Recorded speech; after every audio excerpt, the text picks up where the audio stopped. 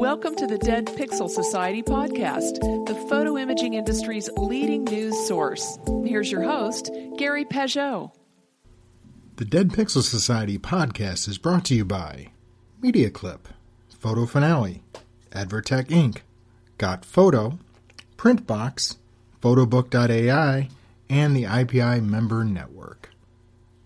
Hello again and welcome to the Dead Pixel Society podcast. I'm your host, Gary Peugeot, and today we're joined by John Kelly, the CEO of Zenreach, a walkthrough marketing company. And John's going to be sharing with us 3 things brick and mortar companies shouldn't stop doing in the wake of COVID-19. So John, welcome to the show. Thanks for having me, Gary. It's a pleasure. So, John, tell me a little bit about Zenreach and what a walkthrough marketing company is. Yeah, walkthrough marketing company is essentially a company that delivers in-store traffic to our merchant base. And so we specialize in putting online messages in front of consumers and ensuring that we can track and deliver the in-store walkthrough. Okay, so it's basically building traffic for retailers, right? Yep, foot traffic for retailers. Very good. Thank you. So would that be through social channels, text, or what's some of the sort of the magical things you do? Yeah, so maybe I could explain how the technology works. That might be better. So we have a software layer that sits on top of the local Wi-Fi. So this is the Wi-Fi that's in your store or restaurant or event space. And it transforms that Wi-Fi into a sensor. And so your cell phone is automatically set to ping for a Wi-Fi signal every 30 seconds. And we read that ping as a proxy for foot traffic. And so if you've never logged into Zenreach, you don't know who we are as a consumer. All we know is that device 123 came in at 8 o'clock and left at 8:20 or something like that. Right. But we also then offer to the consumer what's called a guest Wi-Fi experience. And this is where you look on the Wi-Fi signal, says that Joe's Photoshop Wi-Fi, you click on it and then up pops what we call a portal page that says, welcome to Joe's, put your email address in here for unlimited Wi-Fi. So there's no tracking down the manager for the password, et cetera.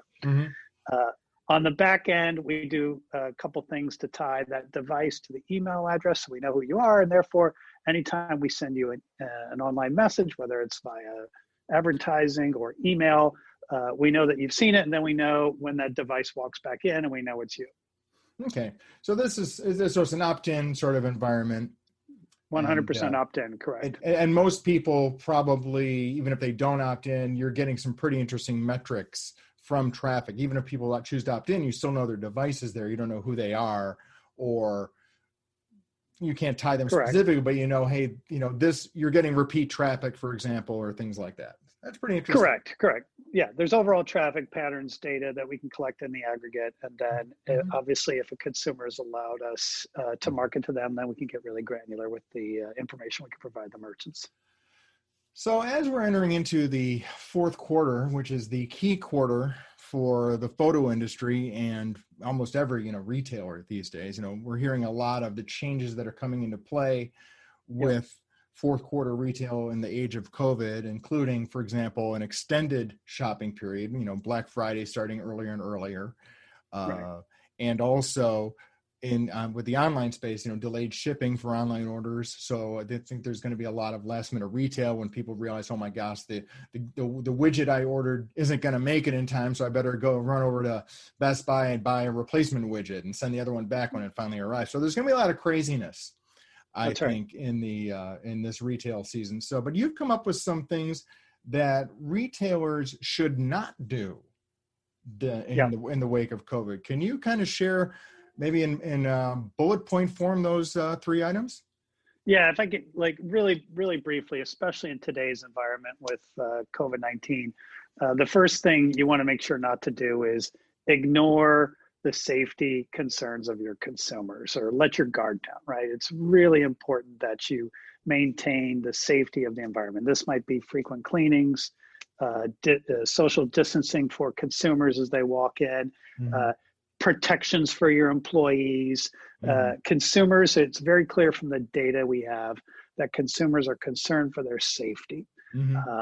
One example I'll give you is when we looked at overall traffic patterns, we as a country are down about 50% year over year in terms of in-store traffic. And that's a pretty big delta, right? Even if you look at states that have been open, that have no restrictions whatsoever, like Georgia, for example, they basically went back to fully open in, I think, May 1st. And their in-store traffic is still down anywhere between 30 and 40%. So what does that indicate to me? That indicates that the consumer is actually concerned. They're not just coming back as quickly as they were before. Right? Sure, because I mean, whether or not, depending on how you feel about COVID, most people are going to try and take care of themselves, right? And it's really up to a retailer to provide a safe environment. So what are some of the ways retailers are communicating that they have a safe environment? I'm seeing things like, signs in doors and on windows. There's been the advancement of, some contactless delivery in a photo retail store, for example. There's often photo kiosks, which people are touching. So how could a retailer communicate some of the ways that they're keeping both of their employees and their customers safe? Yeah, assuming you're taking these really strong precautions to protect your employees and your consumers, the next step is just what you described in getting the word out to your customers. And I will tell you, in the environment that we have today, where people are driving less, many of us are working from home, spending more time online. When you might have relied on that store sign out front or the sandwich board, to communicate your message beforehand, it's not going to be nearly as effective in this environment.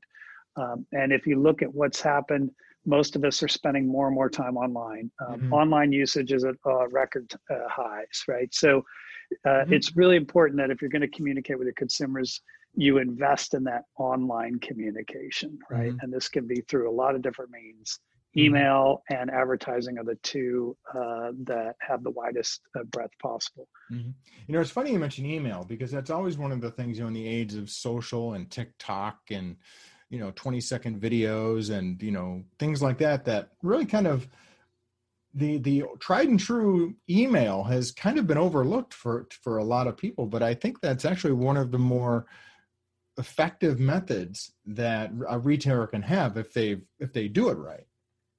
Yeah, if they're doing it right, that's correct. Email, one, is really cheap in many ways, right? The acquisition of an email address might be a little bit harder, but once you have it, like sending out emails to consumers doesn't cost that much, and that's why it's still very attractive. And you could do this with a fairly high degree of frequency. Now, I would counsel against doing it too much, because that starts to look like spam, but can be really effective. And then there's the added benefit, which most retailers don't think about, is that your email address is in many ways your identity, your online identity. And that unlocks a lot of different features. So, you can send the emails, but also you can match that email to a Facebook profile or an Instagram profile. And you can match that to the Google network. And that enables you to have really good targeted advertising in that circumstance. So it is kind of what used to be called the killer app online for marketing, and it still is a very strong signal and one that you want to make sure to leverage. Yeah, there's probably two key identifiers that people have as a consumer. I think probably their actual biological name is probably secondary to their email address and then their phone number, right? I mean, those are probably the two things. If you've got those, you can pretty much reach most anyone. Yeah.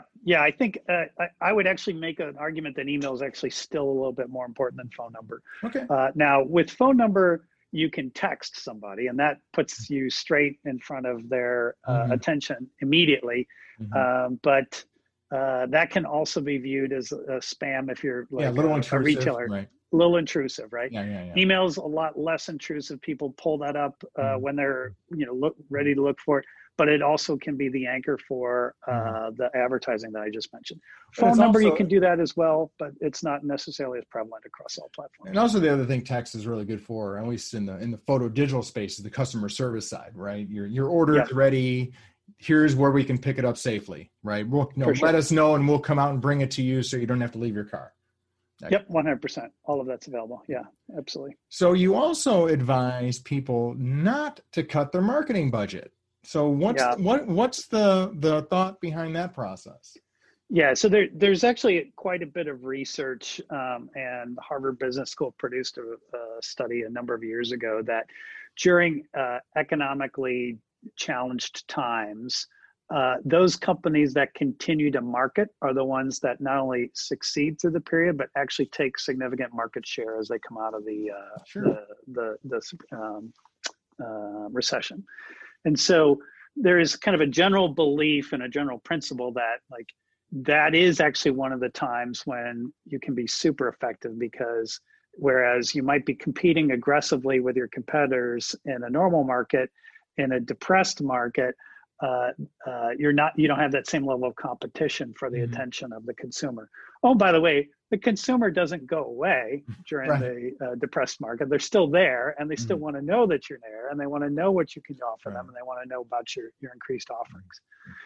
The second point I will add to that is, believe it or not, now is one of the best times to advertise online. We already talked about how online engagement is through the roof. The second thing is, because a lot of businesses are, they're hurting during this time frame, they're not spending as much on marketing. The cost of advertising online has actually decreased during this period. And so you've got this perfect storm of the highest level of consumer engagement, lower cost of inventory. And we've seen this through some of our merchants, that they've had click-through rates and response rates that are unheard of, like some of the highest I've seen in my 20-year career in this industry. So would this be a time, now you say cutting the marketing budget, would this be the time to maybe experiment also with some different tactics? Let's say, for example, you're a 1 hour photo store, right, where you can pick up prints, and I shouldn't say 1 hour because that's sort of an archaic term. That's how old I am. But you're a photo store. You do retail printing. You have some cameras and things like that. Yep. And this might be the time to perhaps start doing some short videos, start doing some different sort of engagement, buff off that Pinterest page that you may have started and never actually put anything on. So I guess what I'm saying is that maybe it's not just spending money on marketing, but actually reinvigorating your marketing efforts. Stay with us. We'll be right back. Photo retailers, energize your sales with ShareMe Chat, the proven texting platform. Using chat to text on your website keeps your customers connected and buying. See us at Pro and IPI to find out why dealers using ShareMe Chat close more sales without adding staff. Find out more at shareme.chat. I would agree completely. The as we talked about before, the engagement rates, the time online, the engagement with content, they're all at all-time highs right now across the board. So this is the great time. This is the time when you want to invest in that area. The other thing I would add is, as you look at kind of how you develop your marketing plan, especially if you're an offline business, it's really important that you identify who your offline customers are, right? And how you do that, there's a lot of different ways, but one of the ways that we have is by enabling you to have this guest Wi-Fi experience that enables you to identify who your consumer is. When you have that offline experience, there's two things that we've noticed through kind of the data that we see. One is your online engagement. So whether people are clicking on your ads or liking your Facebook posts or whatever, is not necessarily a one-to-one predictor of your offline results. So it's not necessarily a predictor of whether that foot traffic is coming in. And a lot of people who have invested in the online space believe that, hey, as long as I get my likes, I'm eventually going to get the walkthrough traffic. That's not necessarily the case, right? Yeah. So it's really important that you know that distinction there. Well, you got to measure the right thing, right? That's one of the things that I think, like you said, likes don't pay the bills, right? If you're not coming, if you're not, and that's, if you see that a lot with influencer dialogue that happens around, so-and-so photographer has, and he's an ambassador of this camera brand. He's got 1 million followers, but is he really delivering an audience that's going to buy that camera? Right. Right. So what are Right. some of the, I'm just curious. So what are some of the metrics that a retailer can use? Because I've always been a big believer that the metrics that are important are the ones actually tied to actual consumer transactions and behavior, right? As Sure. opposed to, conducting a survey saying, would you buy a photo print if I printed it as a 5x7 instead of a 4x6? And, the consumer's Yeah. going to, they may or may not actually be truthful.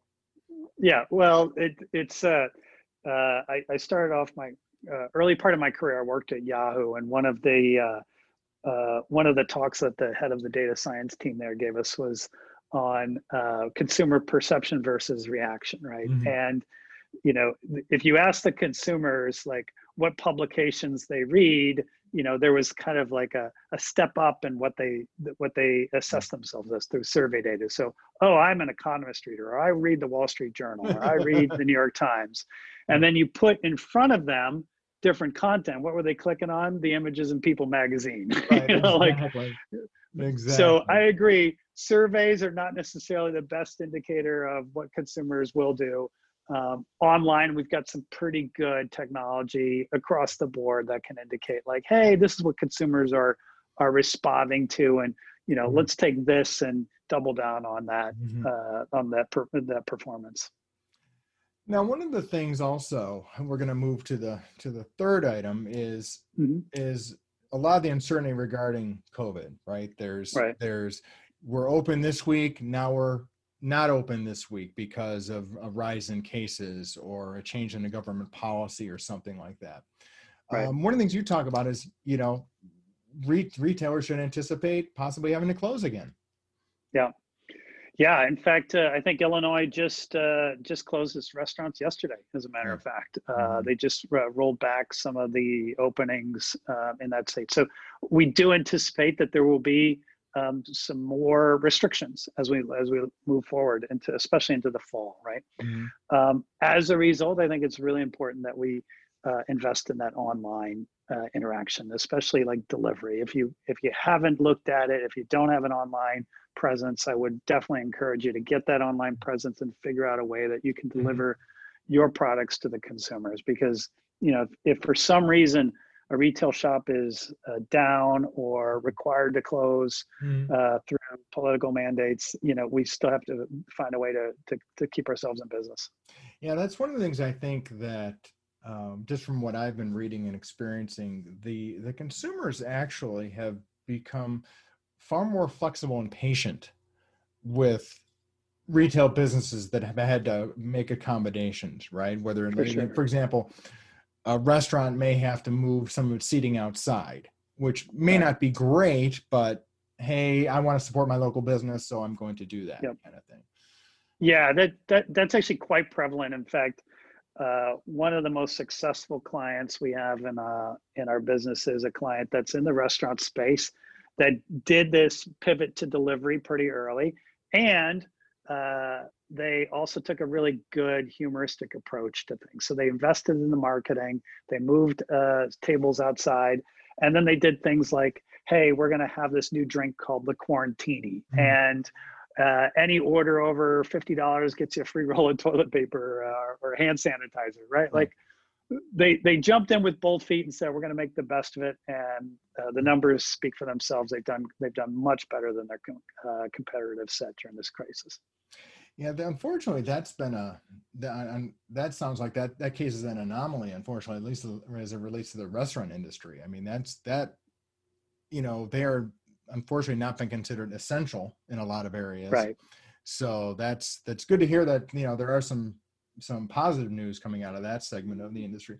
In our space, the photo imaging space, a lot of the businesses were considered essential because they did some business printing, right? So they were considered essential, so they didn't have to deal with that, but they actually, that kept the doors open and the lights on for a while. But the consumer traffic, the bread and butter, was impacted, and I think a lot of that uncertainty with whether people are going to be open or closed or it's going to affect consumer shopping. So do you have any recommendations for communication and marketing methods to communicate with customers about the possibility, hey, we might be shut down for a period under no fault of our own, or we have had a COVID, we've had a staffer come down with COVID, so we've got to shut down for a week or two. That's right. Yeah, I think one of the mistakes that most of us who have offline businesses make is assuming that our customers know that we're open or we're not, right? Proactively, right? And I'll just speak from kind of my own personal experience. Sure. My assumption is that the shopping mall that's a mile and a half away from where I live, that most of those businesses are closed or hampered or restricted in some way. And the truth of the matter is they're not. But I haven't driven by that mall in a month. So how would I know if I'm not going by it? Well, it's really important to get that message out, especially changes in hours, changes in protocols. Like you want to do curbside pickup, you got to let them know, because that's a huge selling point in this environment, right? Yeah. So, email your customers if you have them. If you don't have them, don't have an email database, happy to talk with you about how you can generate one. But getting the message out through email, through your social posts, and through advertising has proven to be essential during this time frame. What I think is interesting is the varied response to COVID from different businesses in the same segment. Like you said, you could have a similar experience pre-COVID with, let's say, a fast food restaurant, right? Right. Whereas nowadays you can drive down a well-traveled street, and in some cases, a certain chain may provide you a contactless experience where they hand you your food in a bin for some reason, right? And then another one may not have their dining room open. Whereas that's others right. They hand you the stuff like normal and their dining rooms are open. So I think that's sort of what, like you said, there's a lot of uncertainty out there. And usually, unfortunately, when it comes to consumers, when there's uncertainty, a lot of times consumers don't take time to investigate, which is why it's important for retailers to communicate more often. I think you said it really well. Like, who should bear the burden of knowing that you're open and ready for business? The consumer or you? Right? Right. And if you put it on the consumer, they're probably not going to get the message, right? If you put it on yourself and say, I got to make sure I get the message out there, you're going to have much more success. So speaking of success, where can people learn more about Zenreach and your products and services?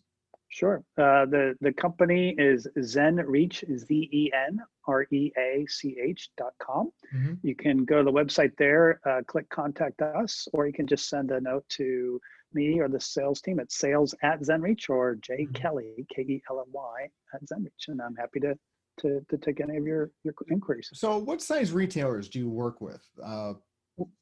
All sorts, from the single location mom and pops to the large chains. We've got almost 10,000 locations that we work with across the country. Well, that's great. Well, thank you, John, for taking time to speak with me today, and I hope you have a great holiday season. Wonderful. Thanks for having me, and hope you have a great holiday as well. Thank you for listening to the Dead Pixel Society podcast.